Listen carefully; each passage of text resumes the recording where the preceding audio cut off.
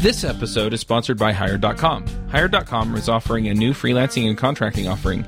They have multiple companies that will provide you with contract opportunities. They cover all the tracking, reporting, and billing for you. They handle all the collections and pre-fund your paycheck. They offer legal, accounting, and tax support. And they'll give you $1,000 when you've been on a contract for 90 days. But with this link, they'll double it to $2,000 instead. Go sign up at hired.com/freelancer show. This week's episode of The Freelancer Show is brought to you by Earth Class Mail. Earth Class Mail moves your snail mail into the cloud, giving you instant access 24/7 and integrates with the tools and services you use every day. It's crazy that we've moved everything we do for the business over to the digital world, but still need to pick up, sort, and manage physical mail. With Earth Class Mail, you can get all of your mail scanned and accessible online 24/7. You can search your mail, send invoices over to your accounting software, sync important documents into cloud storage, deposit checks, and really just make running your business a whole lot easier. You also get real professional address to share publicly with customers, business partners, and investors. And you'll never need to worry about someone showing up at your door if you run your business from home. Now, I've checked out Earth Class Mail, and I think it's a brilliant solution that's perfect for businesses and independent entrepreneurs of all types. Visit freelancershow.com/mail and you'll get your first month of service free when you sign up. That's freelancershow.com/mail. Hey everybody, and welcome to episode 207 of The Freelancer Show. This week on our panel we have Jonathan Stark. Hello. Philip Morgan. Howdy. Reuben Lerner. Hi everyone. I'm Charles Max Wood from devchat.tv. If you're into Ruby, go check out Ruby Remote Conf. This week we have a special guest, and that's Josh Earl. Hey there. Do you want to give us a brief introduction? You haven't been on for a while. Yeah, I'm Josh Earl here. I'm a former programmer, turned to the dark side. I'm a email copywriter and marketer now. And I blog at joshuaearl.com. And I'm also kind of the right-hand man at simpleprogrammer.com, which is John Sonmez, my longtime friend, and I run that. And we're also on the Entreprogrammers podcast with Chuck. So lots of good stuff going on. Yeah, I heard you stumble over the word marketer. Yep. It's the old reflexes. That's right. Yeah, we brought you on today to talk about something that at least I think you've mastered, and I love reading the ones that you've written, creating email courses.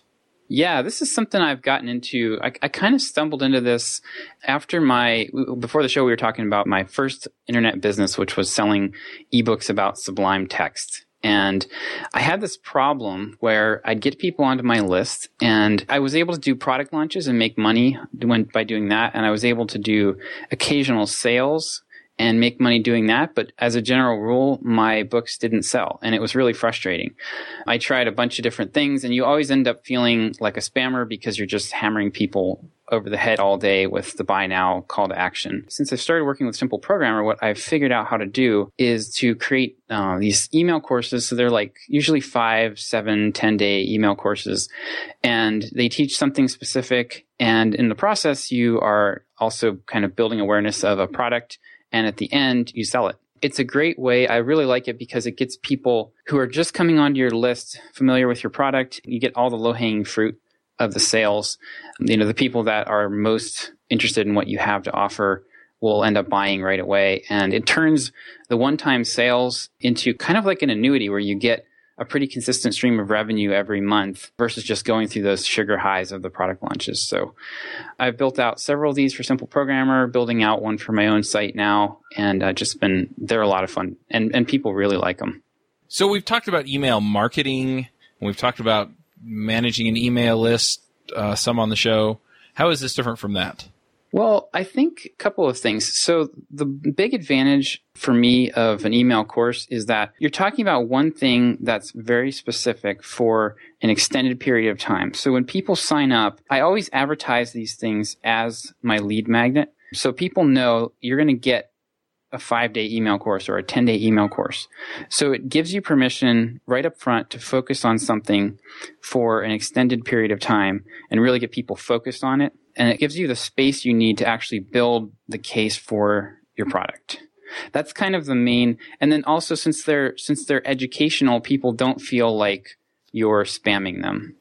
So when you say it's your lead magnet, so people come to your site and you don't say to them, join my list. You don't say to them, buy my product. You say, hey, why don't you sign up for a 5-part course, 10-part course? I guess we'll talk about how many parts in a little bit to learn more about X. Yes, exactly. And they sign up, and every day for the rest of their lives, every day they get email from you telling them useful information about whatever the topic is. Yeah, now I don't do the everyday thing for the rest of their lives with Simple Programmer yet. I do that with my own blog where I talk about marketing and email copywriting because those folks have a higher tolerance for constantly being marketed to than programmers do. But yeah, that's pretty much it. On Simple Programmer, one of our email courses is called 5 Learning Mistakes Software Developers Make. And that is it's a 5-day course, and I cover, just like the title says, it's 5 things that a lot of developers assume about learning that are actually wrong and are making it much harder for them to learn new programming languages, learn new technologies. So that transitions very smoothly into a sale for the product that we're offering, which is a longer course about how to learn quickly and efficiently. So you tell them that they're doing it wrong, and then you put the thumb screws to them and get them to buy your stuff. Exactly. Kind of how it works. A little evil, but it works. Sorry, I couldn't help it. And we've talked about this quite a bit on Entreprogrammers. The thing that I find interesting about it is that essentially you're giving them what they want and setting them up to buy something. And I think there's a certain art to that I haven't quite mastered. Let me tell you a story about a friend of mine. And this friend of mine has decided to write a book about how to find your first programming job. And so he set up a website and he got people to join the list, and he actually told people what was in, what the topics of each of the emails were, and got a whole bunch more people excited to join his list. And then he found himself writing his book in the emails. And so then he changed it, but they still feel a little bit dry. So what do you put in there? What's kind of the secret sauce for, hey, I really want you to buy my thing, but I want you to buy it because you feel good about what I've given you so far? Yeah, so it's hard to talk about this in the abstract. So let's dive into this specific example then. So your objective here, all right, I'm going to have to think on the fly. So your objective here is to get people to buy a book about how to get their first programming job, right? Can I argue with you a little bit about that? Yeah, because my objective is actually to get them to do the things that they have to do to get the job. Selling the book helps me, but it helps them. And ultimately, I'm much more interested in helping a whole bunch of people. Yes. Selling the book is just the way I'm doing that. Yeah, it's funny. I actually am kind of in a similar position. I'm in the process of creating my first digital product around email marketing, and it's going to be about this email course stuff. And I actually would prefer to... At this point, I just would like to grow my email list, and I'm willing to go on webinars and, talk to, do free educational stuff to talk to people about this. But I'm finding that I can't do that without a product to sell because, especially in the marketing niche, nobody wants to talk to you. Nobody wants you on their webinar, and they see it as like you're poaching their subscribers. Oh. And if you've got a product to sell, you can say, well, we'll split the proceeds 50-50. And they're like, okay, so that makes sense. Oh, but that's an interesting angle. It's probably, I wouldn't be that way personally, but that's a pretty common attitude that I bumped into. So makes sense when you put it like that. Yeah. I think it's less of it would be less of a problem in a lot of other niches, but people in marketing can be a little territorial. So yeah, Chuck, I'm totally with you on that, on your objective there. With my friend. Sorry, I misspoke earlier. I'm sorry. Yeah, your friend.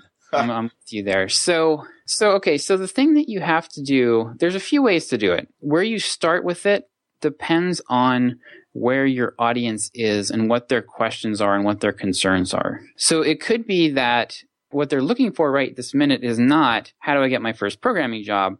They're actually looking for, I need help with my resume, right? Mm-hmm. And so you could do an email course about mistakes that you make with your resume, or how to prepare a resume, stuff like that. So it's directly connected to your product and it leads into it, but it doesn't cannibalize it. Does that make sense?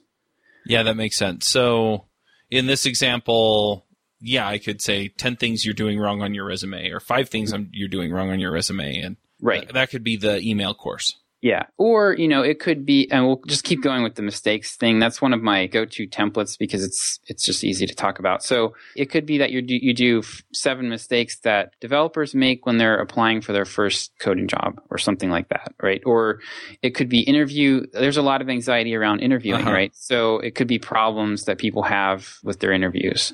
Yeah. The one that my friend built is 10 ways to get noticed. I feel like this is breaking down this charade you're pulling here. Chuck, you've told everyone you're writing this book. It's a leaky abstraction, Chuck. It's a leaky abstraction. So I wrote the email course, and basically it's 10 ways to get noticed. And there are 12 emails in there. And the first one's just a welcome and hello. And then the second one is, here's the one thing that you need to supercharge all the rest of them. And then there are 10 ways. Okay. One thing I would suggest would be teasing that. Instead of giving them the highest value one up front, you can promise it down the road. That would be one way to get people kind of anticipating that. But that sounds like a pretty reasonable place to start. There's usually about 10, a lot of times what I do is I'll come up with 10 or 20 different options as far as what the topic could be. And then I take a look at my product and I look for, how is this course, how am I going to connect this course to the thing that I'm eventually going to be selling? Because there needs to be a very clear set of logical ties between the course and the product that you're selling at the end.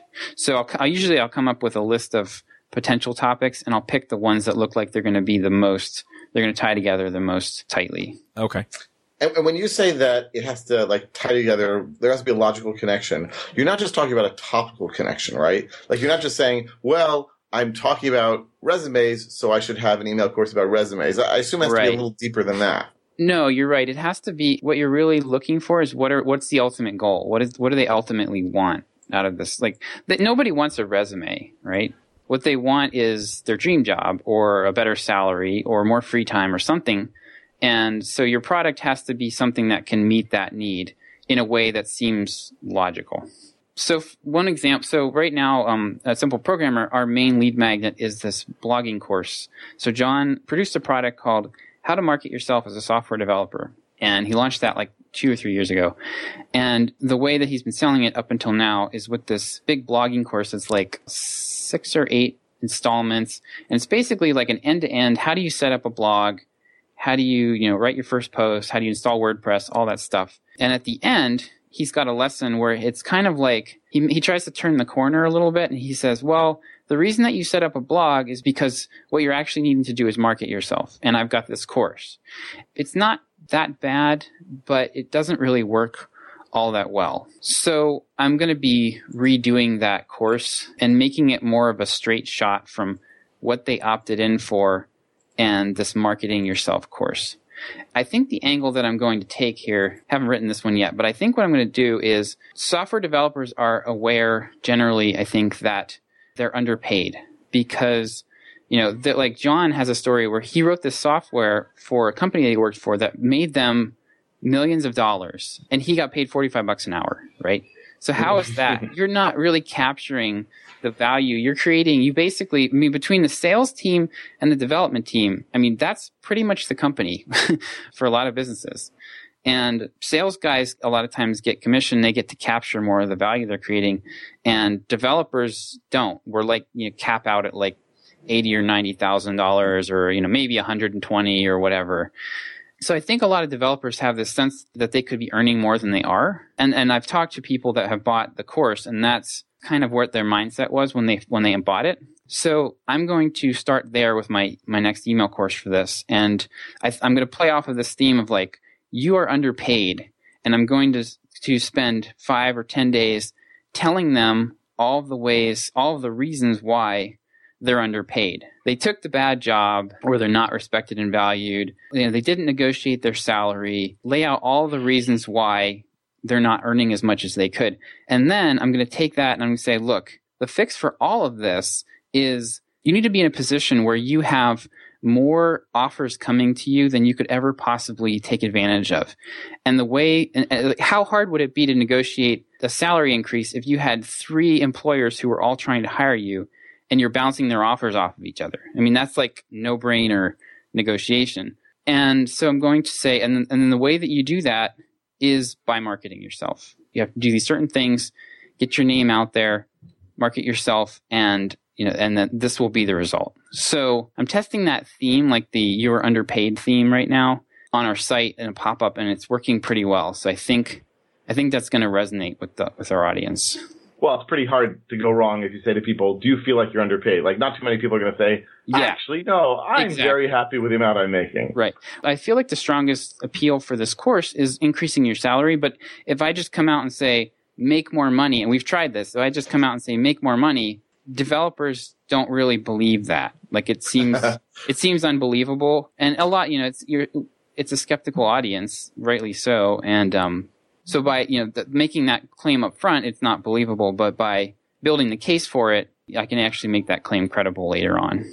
So how long should these email courses be? That is a good question. So I typically will do a minimum of 5 days. And my goal is I want to be in people's inbox, assuming they're a new subscriber, I want to be in their inbox at least 10 times in 2 weeks. And the reason for that is just so that they develop the name recognition. They get familiar with me. They get used to hearing from me. A lot of people will, you'll sign up for their list and you won't hear from them for a week. Like, they won't even send you a welcome email. And that building that name recognition is actually one of the strongest points of the email course. And you give them something, they start to look forward to your emails. Like, I have multiple people every week emailing me and saying, hey, I didn't get lesson number 3. What's going on? Can you send that to me? And that's what you want. You want people to be like looking forward to it and associating that with your name. Yeah, I just signed up for an email list earlier today, and it was very interesting. The guy said, basically, I'm going to send out email about once a month, but I've been writing this for a while, and there's a lot of stuff. So over the next few days, I'm going to send you once a day one of my best ofs. And I thought, wow, that's brilliant. Not only does it give me what he thinks is the best stuff, it solves the problem of me going and looking for it, although he does give me then a link to the archive. And it means that it's exactly what you're saying now. I will see his name in my inbox every day. I will read his stuff and say, that's really good, hopefully, presumably, which is good for him and good for me. Exactly. Yeah. I mean, setting the expectation like that is great. And that's what an email course does. That it's kind of this, it's this intense time box thing. And you'll keep emailing after that, of course, but they know the expectations there that they're going to be hearing from you a lot. So 10 times in 2 weeks. So if you only have 5 emails in the course, how do you get the other 5? For the 5 learning mistakes course, I've got a welcome email, so the welcome email, when I do an email course, the welcome email is actually basically me reselling them on the email course they're about to take. So I created one of these for my site about the giveaways thing that I did. I think I talked about that last time I was on the show. I had this giveaway. I used this WordPress plugin and it went viral. And so my welcome email for that course, I talked about my reasons for I told my story basically. I said, I was really frustrated with blogging and I wasn't getting as much traction as I wanted. And, SEO is a pain in the butt. And then I had this giveaway and things went crazy. And now I'm going to tell you how I did it. And I kind of set up the emails that way in the welcome email. It's not just like a, hey, thanks, type of thing. So that's one. I call that day 0. And then day 1 through 5 are going to be your actual lessons. And then I usually wait a day or two and then drop them into a sales sequence. A lot of times I'll have 1 or 2 follow-up content emails too. So maybe the first 6 or 7 emails are all content. And then I drop them into a sales sequence after that. So that they could be getting anywhere from 7 to 12 or 14 emails from me in 2 weeks. All right. So let's say that I've got this down. I've got, let's not assume anything. So the opt-in form, what do you put on the opt-in form? That really depends on what the traffic source is. So I'm in the process right now of rewriting my homepage for my website. Right now I just have blog posts and I'm going to be rewriting that to be more of a call to action opt-in page. And it's going to be above the fold, big call to action to get my course. And then below the fold, it's going to be actually what I just explained. I'm going to be telling my story and why I created the course. And then I'll have another call to action at the bottom. So that's a longer page. It probably will be around maybe 500 words. A general landing page, you don't want to have a lot of copy. So it might just be the title of the course and then, a short subheader, get the free 5-day course here with a call to action on the form. If you're going to use Facebook or Google for your traffic, they have a lot of other requirements. So you have to you have to put a lot more copy on the page. There has to be a lot of extra links and stuff that you typically wouldn't want on a landing page, but they require it. So, for like a pop-up or something, it's more similar to straight up, vanilla landing page, which is just going to be a headline and then a short descriptive sentence that kind of sets their expectations. Does that make sense? Or Yep. So Yeah. do you outline the problem you're trying to solve, or do you just kind of get the 10 secrets to looking nicer? I don't know. Yeah, well, it has to so yeah, sometimes it really depends on what you're trying to do when you're at this point, when you're trying to get somebody to opt in. What you're really trying to do is connect with them where they are. In copywriting, we have this expression of joining the conversation that's going on inside their head. So if they are, surfing the internet, feeling unappreciated and underpaid, well, a pop-up that says, "Are you underpaid?" is going to get your attention, right? Okay. So that might be as far as they've gone in that process. I did talk to one of our customers who literally sat down and Googled, "How do I market myself as a software developer?" which is the exact title of the course that John sells. So if there were tons of people coming to my site with that phrase looking for that, then that would be the title of my pop-up, right? It takes some experimentation, but you have to figure out where people are, like what information they're actually looking for. And that's where you start. Okay. I've done this with Facebook ads, A/B testing. So I'll make like 10 Facebook ads that link to the same thing and have a variation on what I think are the most obvious headlines. And without exception, it's never the one that I think is going to be the best one. Yeah. Traffic. Yep. Yeah. I mean, all of this stuff is educated guessing. When you study marketing, you get better at the educated guessing, but you're still frequently surprised. I have a question that I don't think you actually answered. I hope I didn't miss it. Okay. But single or double opt-in? Oh my goodness. This is a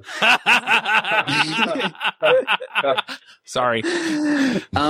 Rail of email marketing. I am actually going to. I'm considering doing a test on this because we get enough traffic at Simple Programmer that I could just set up a simple split test with our homepage opt-in form and just run people through both ways. As of right now, as of today, I reserve the right to change this, but as of today, I think that double opt-in is stupid. We've had long conversations about this on Launch of Programmers. That's why I was laughing.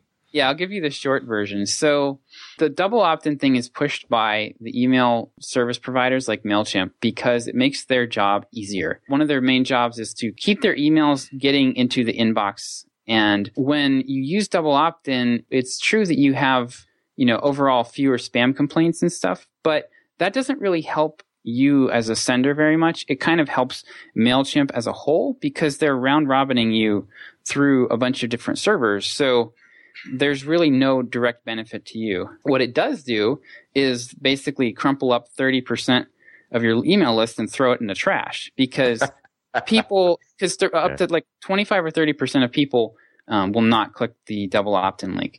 And there's an argument that, they didn't want your emails. Well, that's not true because right off the bat, anywhere from 15 to 16% of emails from MailChimp, Aweber, they don't get delivered. They just vanish. Either they go into the spam box or they just are zapped in transit. Despite the fact that they're working so hard to get everything sent. Yeah. Yep. The irony is rich. I actually had this guy reach out to me yesterday, and he's got this new tool that analyzes your email and tells you what your deliverability rate will be based on what words you use and stuff. And he ran one of my emails through it, and it came back 83.5. So, and that was good. If 30% of people don't confirm, half of those people probably never even saw the email and never got a chance to confirm. So, wow. Yeah. Yep. So, and I've definitely had people email me and say, I can't sign up for your list. Like, back when I was using it, like I got, people that would complain. So there's an argument that I've seen tests that indicate that there's no advantage as far as how interactive, like how active your list is. I have seen one test where the double opt-in list was more active. And the stats that MailChimp typically cites, I don't give any credence to because they're comparing so many different businesses and so many different business models that the mom and pop antique dress store that sends one email a quarter is not comparable to a savvy internet marketer who's built a list of 500,000 people. Like there's just too much, there's too many different variables that MailChimp doesn't control for. They just look at everything and they say, oh, better open rates. So that's my 3 to 5 cents on that. Yeah, I agree with you. But my whole rationale for not using double opt-in is that it's annoying for the person trying to sign up. It really is. My welcome emails typically get anywhere from 50 to 80% open rates. So like right there, if people open your welcome email and they click some kind of link to download whatever it is you're sending them, that sends a pretty good signal to Gmail and Yahoo that they want your stuff, right? So making them do that twice has no benefit in my mind. And really what determines how active your list is what you say to them and, the onboarding process and not hammering people over the head with obnoxious spam. End of rant. Okay, I'm going to turn off double opt-in on my list. You have convinced me. Yes. Yeah, it took him one whole try to get me to turn off double opt-in. Yeah. It took me 2 tries to get our buddy. Drip. Yeah, exactly. Yep. I think I was the first person to request that in Drip. So there I'm were not sure if they built it, but I don't know. There were a number of people I know who had inside access to Drip, and they would email and say, "Hey, could you turn off double opt-in for me?" And then like one day a checkbox appeared. So there you go. Yep. Annoy the developer enough, and eventually a checkbox will show up. So here's the other thing that I'm wondering about is once you have them on the list, so your opt-in or landing page, all of that stuff kind of lines up real well. Maybe you're buying traffic, maybe you're not, but you're getting people on your list. How do you get them from there to, oh, I really want to keep getting these. I really enjoy this email course. And at the same time, keep them engaged enough to want to buy at the end of it. Well, so they're opting in specifically for the email course usually. Right. So how do I keep them engaged after that? Or yes. I don't ask for permission to continue sending them email for one thing.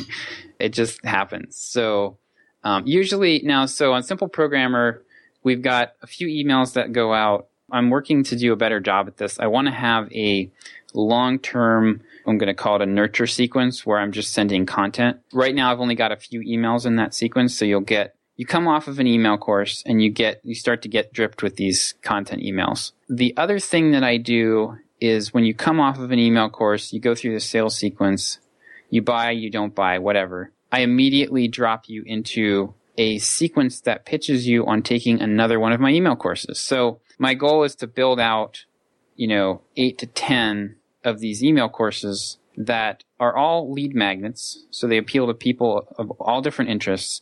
And then they all cross-promote each other. So once I get you into my web, I have all these different things that are interesting. Yeah, I've got all these different things that are interesting to software developers. And I will just keep offering them to you.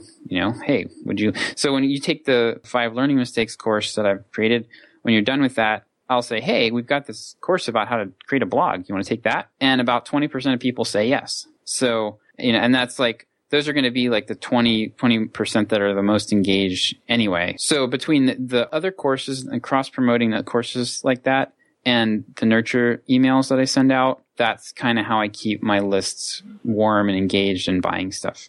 Can I point out that this sounds like an awful lot of work?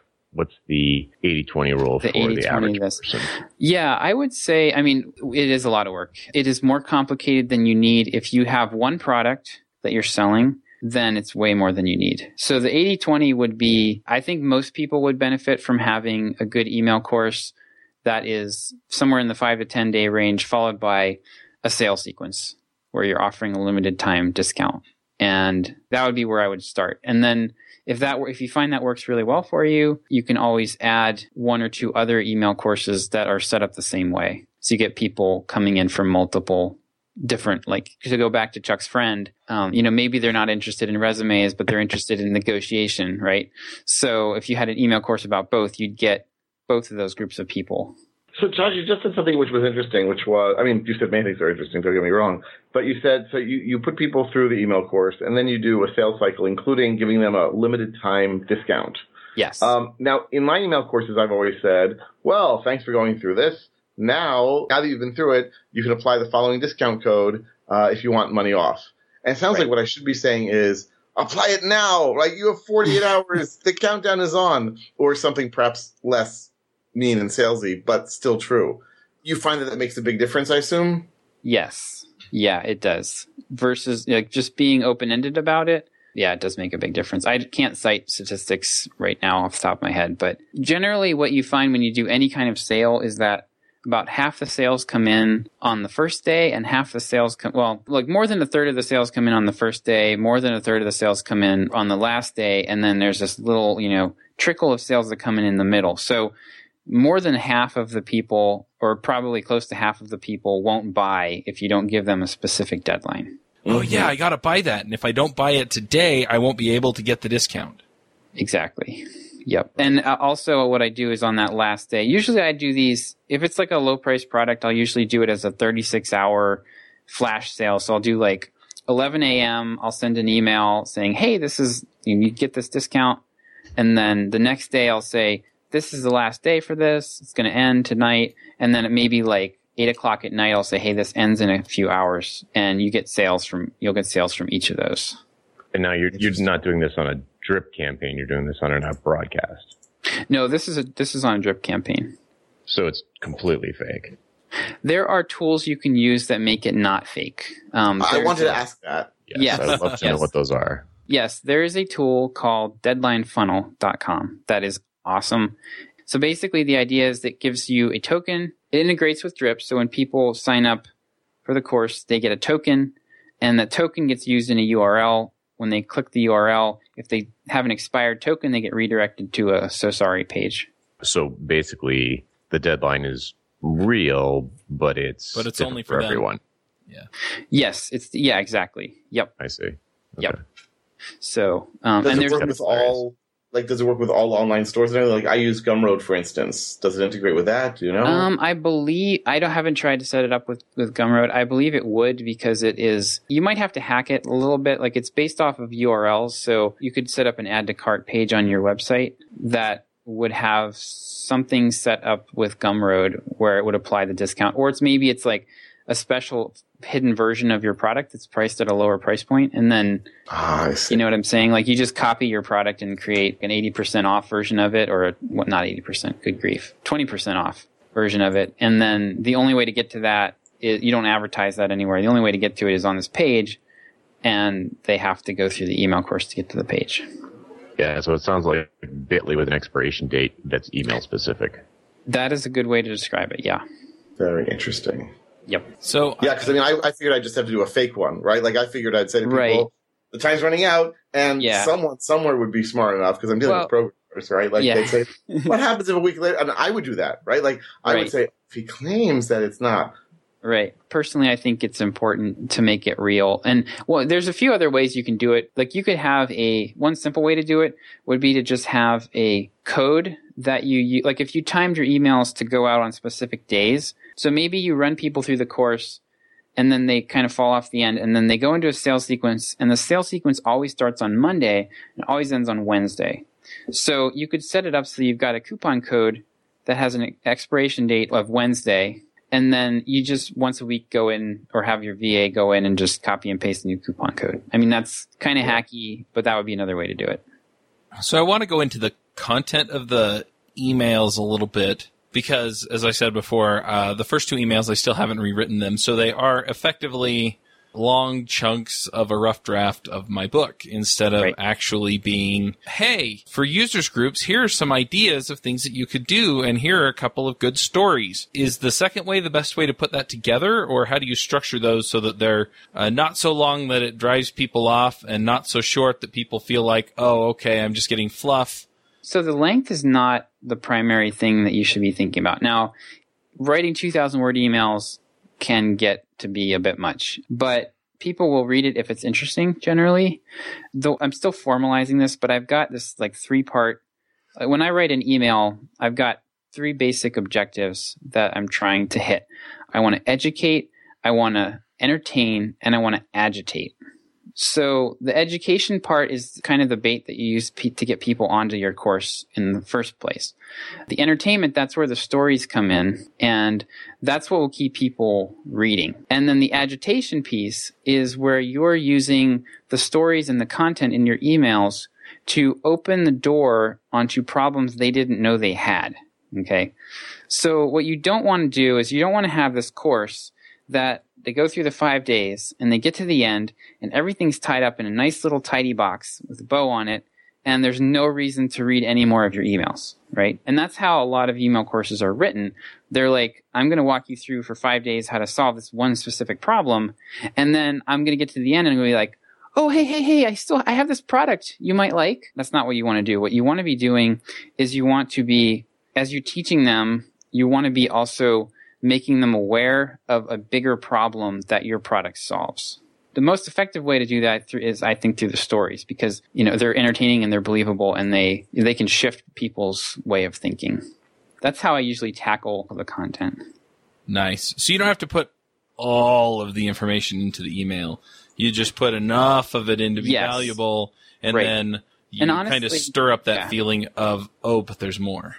Yes. And honestly, you don't want to go overboard. Like, a lot of people will go way overboard with the amount of just pure information that they provide. And pure information is interesting. I'm talking like step-by-step code samples, and, that's useful, and it helps a little bit in the sales process because you're establishing your credibility, but it's not really going to do a lot to convince people that they actually need what it is that you're selling. Right.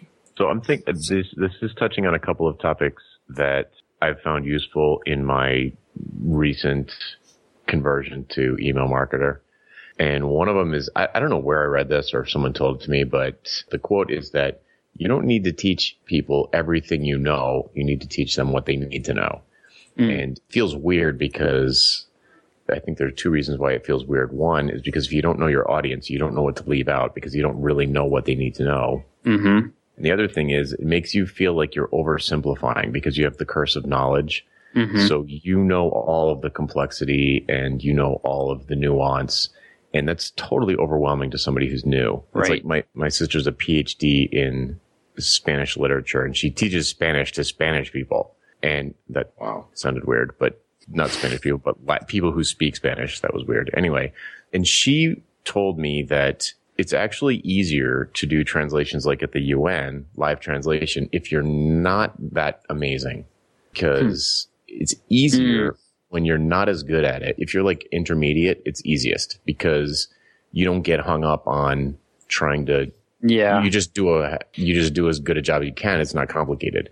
But when you get better and better, it actually becomes harder because you have to actually think about what's being said and try and add the accent and the inflection. Choice of words becomes more difficult. And I find I struggle with that myself when I'm trying to teach noobs about stuff that they really need to know and maybe I've been doing for 15 years.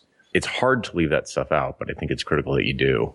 I think these courses work better if you are able to stick to higher level principles and not dive down into the nitty gritty, really detailed how-to stuff. That's usually better for a product or a blog post.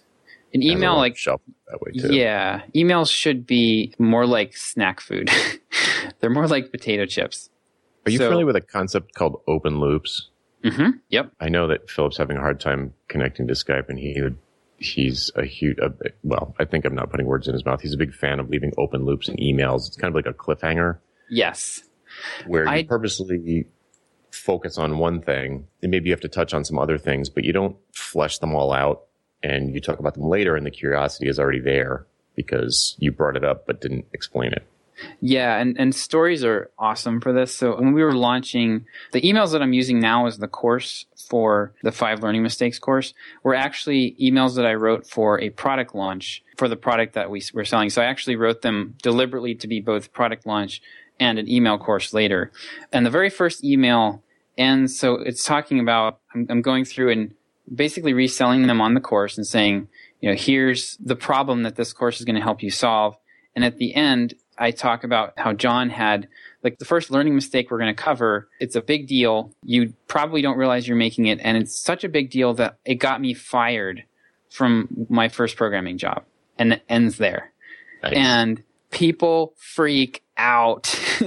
When we first did the launch, like, we got so many emails back from people going, I can't wait until tomorrow. What's going on? So yeah, it's a really, really powerful technique. And, the stories are great because they're so dramatic. I don't think it works quite as well when you say, there's a CSS selector and I'll tell you about that tomorrow. Like, that's not quite as, unless they're really dying for that. But that's drama that I don't encounter too often.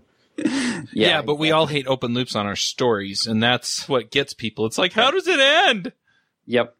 Yeah, and if you can take the ideal situation is you've got your, like Chuck for your friend, you could, if he's got a story. I think we gave up on that pretense. Oh, did we? Okay, I didn't get the memo. So yeah, Chuck. So if you've got a really good story about you getting your first programming job, or one of your friends getting their first programming job, that you could string out across 7 to 10 emails and just keep kind of dripping out pieces of the story and walking them through it and like teaching a lesson at each step along the way, you're going to see your open rates pretty much stay rock solid across that course because people are going to want to know what happens next. Yeah, currently the open rates on that course are about 70%. Well, that's actually, it's going to be hard to beat that. That's pretty good. Yes, but I've gotten a lot of good examples from you, so I kind of mimic what you did, and it's worked. But the first 2 emails are basically sections out of the book, and then I was like, this isn't going to work. Yeah, it can be too much. Emails, like, you are checking your email. Usually you're in a hurry. You want to grab people's attention, give them something. I usually try to limit it to one story and one point. And it's focused, you're in, you're out, and people enjoy it, and they look forward to hearing from you again. I have 2 questions that might be outside of the scope of the conversation, but one would be any tips on how to tell better stories? And I forgot the other one. So okay, well, if it comes back. That's the open loop. What Tune in next week. Yeah. I think you have to do it more. One of the big points that I think a lot of people get hung up on is keeping your story very streamlined and relevant and moving forward, and that every detail that you include needs to be moving the story forward. I had somebody send me some emails to critique one time, and they were good. Like, I needed to chop out, his story was about, 300, maybe 200 or 300 words long, and it went down too many blind alleys. Like, it was, and actually it's back to the open loops concept. Whenever you include a detail in a story, your brain hangs on to that detail because it assumes it's relevant. Like, we're conditioned to believe that everything that we hear in a story has a point and it will come into play later. So we're like, your brain's like, if you throw, 10 different details in the beginning, even if they're kind of interesting, if they don't come back around and they're not relevant later, your reader's going to start to like split their focus, and you're going to lose them. Yeah, it's like in a movie, if the camera focuses on a pack of gum, you expect exactly. that's going to be the key. There's a saying in screenwriting that if you show a gun in the first scene, it had better go off by like the second scene. Right.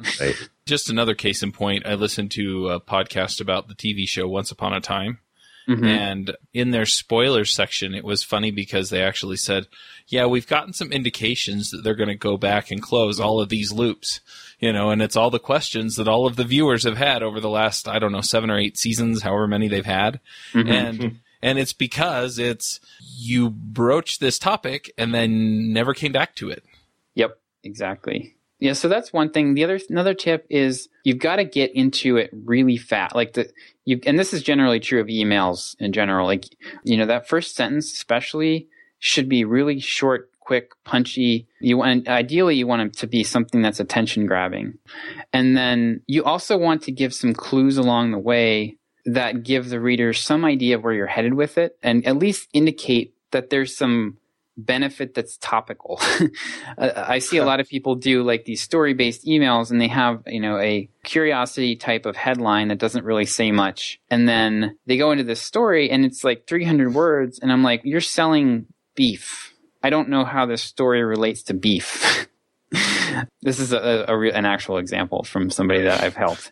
Yeah, he sells. It's what's for dinner. Yeah, exactly. He sells like premium, like really high-end meats. Oh, Trump steaks.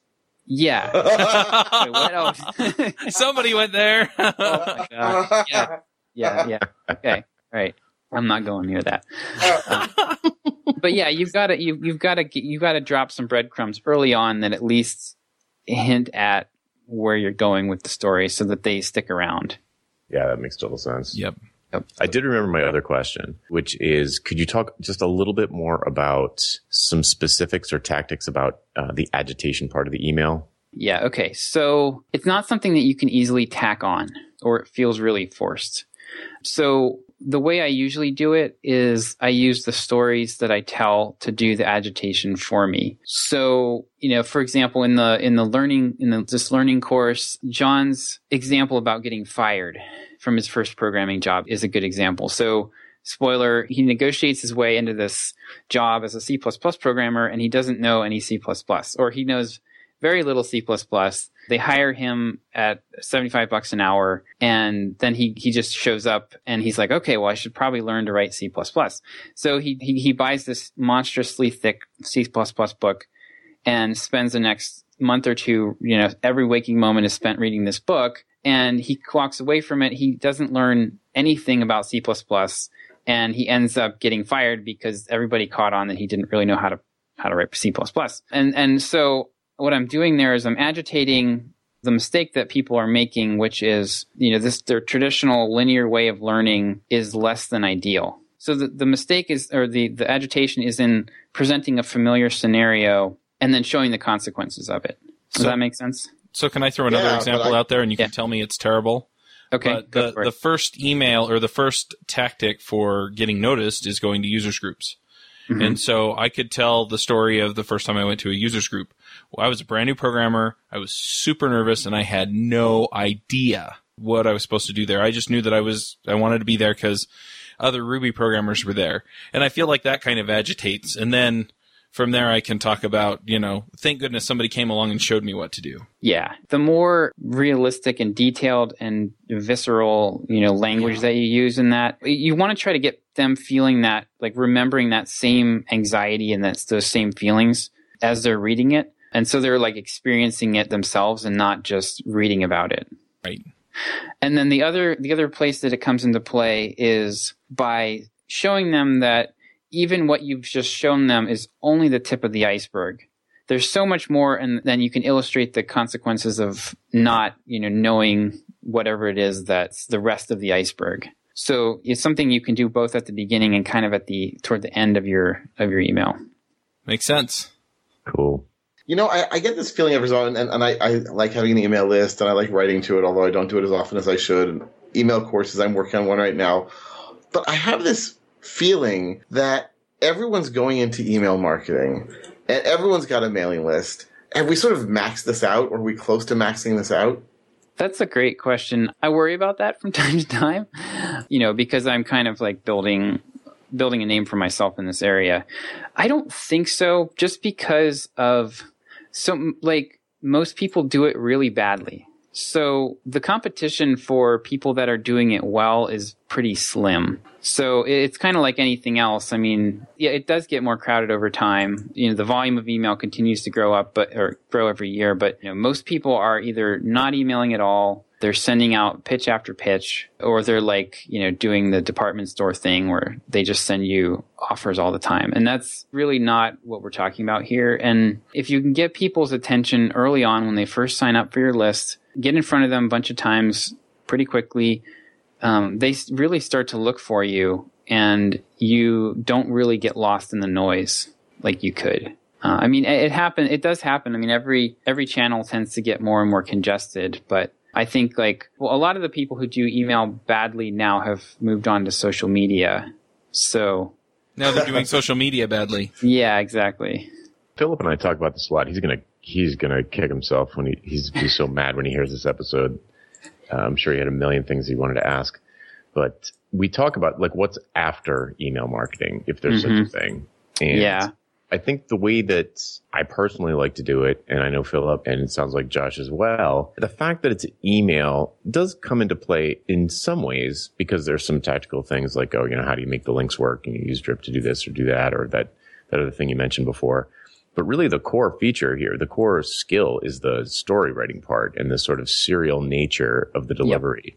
Yep. And it could be any, like if Slack replaces email, you still have the same sort of environment where you have what I call an anonymous, not anonymous, group of people who you can, it's hard to say this in a non-creepy way, but you can know enough about them to deliver relevant content to them, unlike the way websites typically work where you don't know who you're talking to. Like, I'm a web developer and I'm a huge web evangelist, but from a marketing standpoint, the web is a joke compared to email. Yeah. So, whether the next thing is Slack or Facebook or some new thing that we, Slackbook, whatever, then as long as you can know a little bit about the people who you're talking to and can basically engage in a two-way conversation with them, and you know how to write good stories in a serial format, I don't think it matters if email dies, so to speak. I don't think it'll happen anytime soon, but the core skills, I think, are easily transferable to another medium. Yeah, I totally agree with that. It could be whether it's video, video VSLs or video sales, like, or YouTube videos or Facebook. Like, most of my emails, I can copy and paste them into Facebook and they work great. Like, they're a Facebook post that would do really well. It's just good storytelling and tying in your what you're selling to the story. And as long as you're offering something that's relevant to the audience, they're going to appreciate it. Do you ever ask people to share the email course that they're on, for example, over social media and things like that to try and drive traffic? Or does that dilute the rest of the sales message? Oh, that's a really good question. So I have not done that much so far. So what I'm planning to experiment with is Brian Harris is a guy who's pretty big in the email list building area, and he developed this tool called Smart Bribe, and it's basically like, you just opted in for my email course, and on the thank you page, I'm going to show you how you can get this additional piece of content that's related to the same thing. And the way you do that is you tweet about the course or you share it on Facebook. So I'm going to give that a shot. I think it's on my list, but I haven't gotten around to it. I think it's okay to do it. That's probably the best place to do it. I wouldn't do it necessarily in the course, maybe all the way at the end after they've been through the sales process and everything. But honestly, I'd rather just get into something else at that point, get into some more good content. Yeah, so someone just hit me with exactly what you just described, and I found it to be incredibly confusing.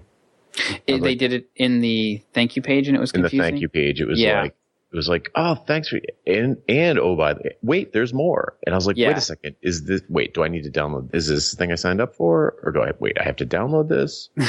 Well, what I do very confusing. What we're doing right now with the learning course that I was talking about is the thank you page has a video on it. So that one of the most important concepts in marketing is maintaining logical consistency between the different steps. It needs to be clear to the user, I took this action and now I'm here and I understand why I'm here, what I'm seeing, and I understand that it's all relevant. So what I've got is on our thank you page, it says something very simple like, welcome to this learning course.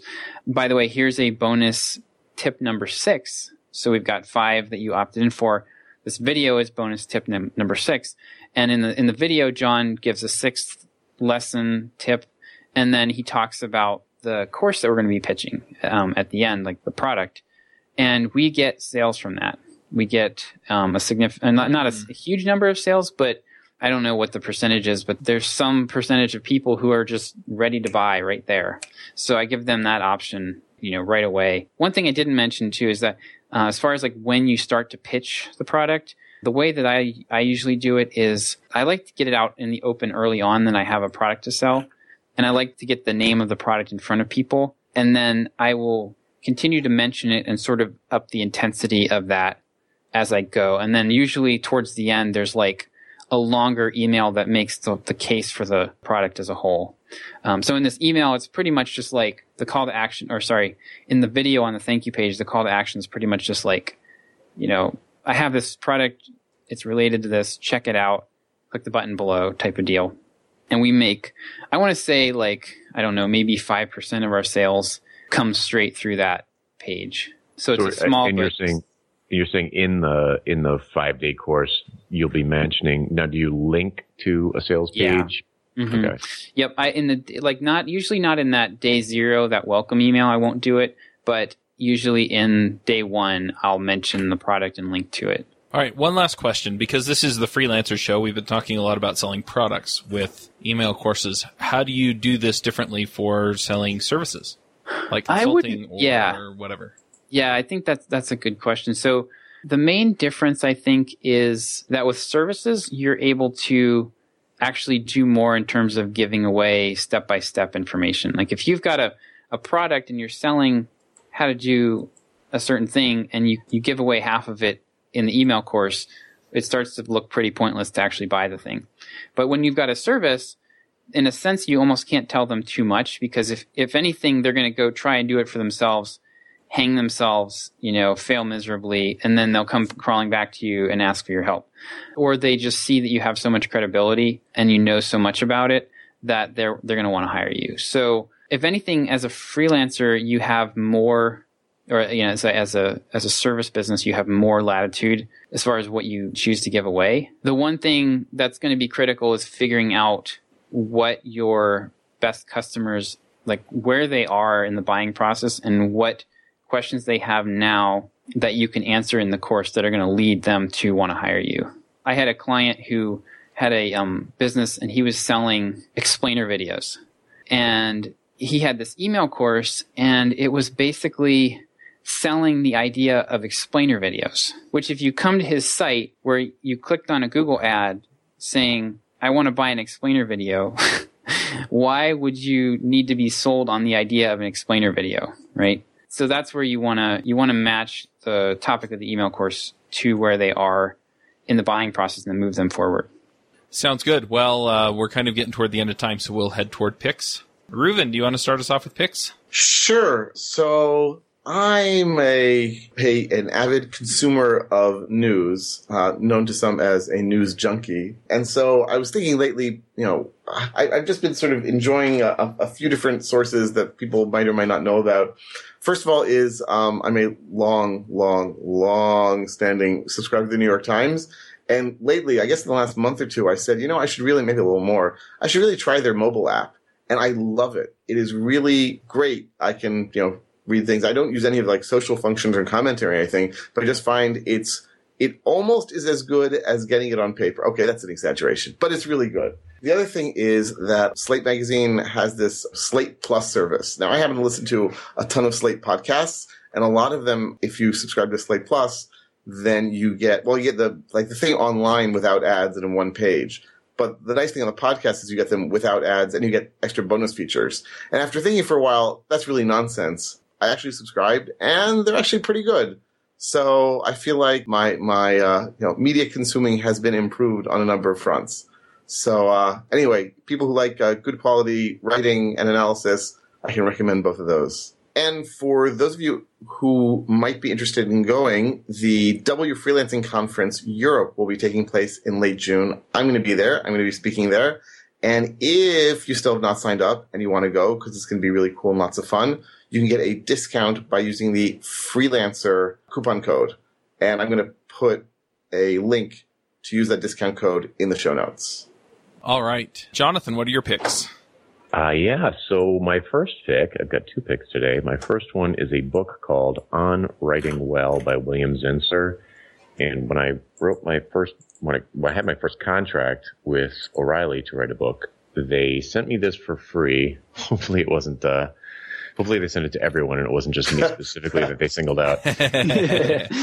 But it's an amazing book. Amazing. It answers every question you're going to have about, well, not every, but it answers many of the questions you will have about the tactics of writing. And it's a short read. It's just fabulous. So, Chuck, you might want to check it out. It really helps you maintain a consistent level of specificity, if that makes sense. But if you're writing a nonfiction book, you owe it to yourself and your readers to read On Writing Well. What are you trying to say, Jonathan? I'm saying that I saw some of your emails and you should read this book. Well, he has this friend who's writing a book. Totally kidding. Yeah, my friend should definitely check out that book, right? Yeah, everyone should read it. It's really good. All right. The other thing is that I don't think I've mentioned it on the show, but for the past several months, I've been doing free webinars every month about software development and how to deal with things in a software developer's world relative to your business, not how to be a better developer, not how to learn Ruby, but how to make more money, how to deliver better results to your clients, et cetera, how to fight scope creep and all that stuff. So if you go to crowdcast.io/jstark, you can see the 4 videos that are currently up. The recordings are free and you can watch them at your own pace. And if you want, you can sign up and you'll get information about, upcoming videos. You can ask me questions and all that stuff. So people have been pretty happy with that. So I thought I'd share it. Awesome. I've got a few picks. The first one is something that I bought for myself recently. I bought one for my wife too. It's the Fitbit One. I had the Fitbit Force before, which is the one that goes on your wrist.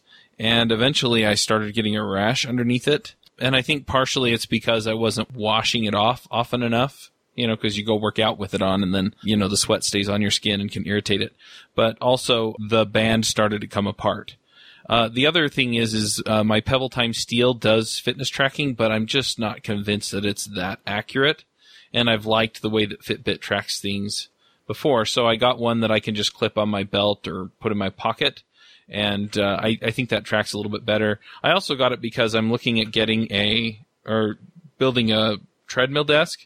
We have a semi-defunct treadmill, which means that it works, but we never use it. My wife said I can tear it down. So I've been looking at that, and if I have my fitness tracker on my wrist, it won't count the steps that I'm getting if I'm typing while I'm walking. So I switched over to that, and I forgot how much I really like the Fitbit dashboard and things like that. So I'm definitely picking that. And then, it's just kind of my overall focus on health that I've been doing. The other thing that I want to pick, and since Josh is on the show, I'll pick it publicly, is having a mastermind group. Now, my mastermind group, I'm in 2 of them. One of them publishes the meetings publicly, and that's Entre Programmers, and Josh is in that group. So if you want to hear what's going on with me or with Josh or John or Derek Bailey, who does watchmecode.net, we have the discussion every week. It's a long podcast, but it's just been really, really helpful for me in a lot of different ways. And I think the biggest thing in both the groups that I'm in is that I have people that I am fully invested in as far as wanting to see them succeed. And I have those same people fully invested in me and wanting me to succeed. Or so you think. That's right. Yeah, next time we meet in Las Vegas, Josh is going to stab me in the kidney. But it makes such a huge difference just knowing that there are people out there that you can count on. And I know I can count on my wife and I can count on my kids sometimes. But it makes a huge difference, and so I'm just going to pick that as well because those relationships and the benefits of that, both in feeling like I'm contributing to them and having them contribute to me, has been really tremendous for me. So, yeah, those are my picks. Josh, what are your picks? Well, I want to second the On Writing Well book. That is a fantastic book. I taught a course on feature writing when I was working at a college a while back, and that was one of the books that I assigned. 2 other books that are really, really good if you want to learn this storytelling stuff. They're both more from like a journalistic one of them is more from a journalistic standpoint, one of them is more from a screenwriting, fiction writing standpoint.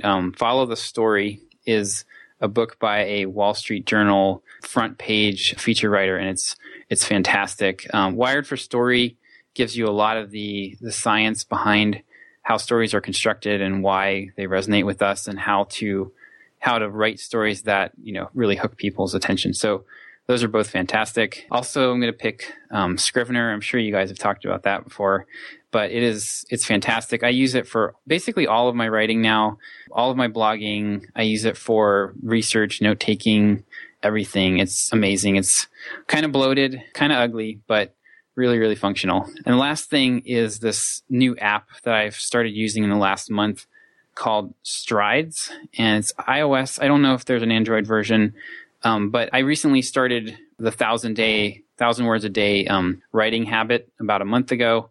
I've been doing that 7 days a week, and I use this app to track my progress on that, and I really, really enjoy it. It lets you create different habits that are all very configurable, different frequencies and everything, and check them off. And that way you don't have to put that stuff in your task manager or on your calendar or anything.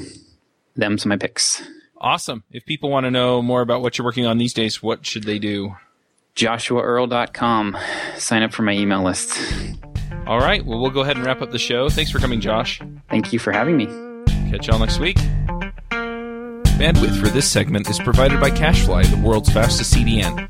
Deliver your content fast with CacheFly. Visit CacheFly.com to learn more.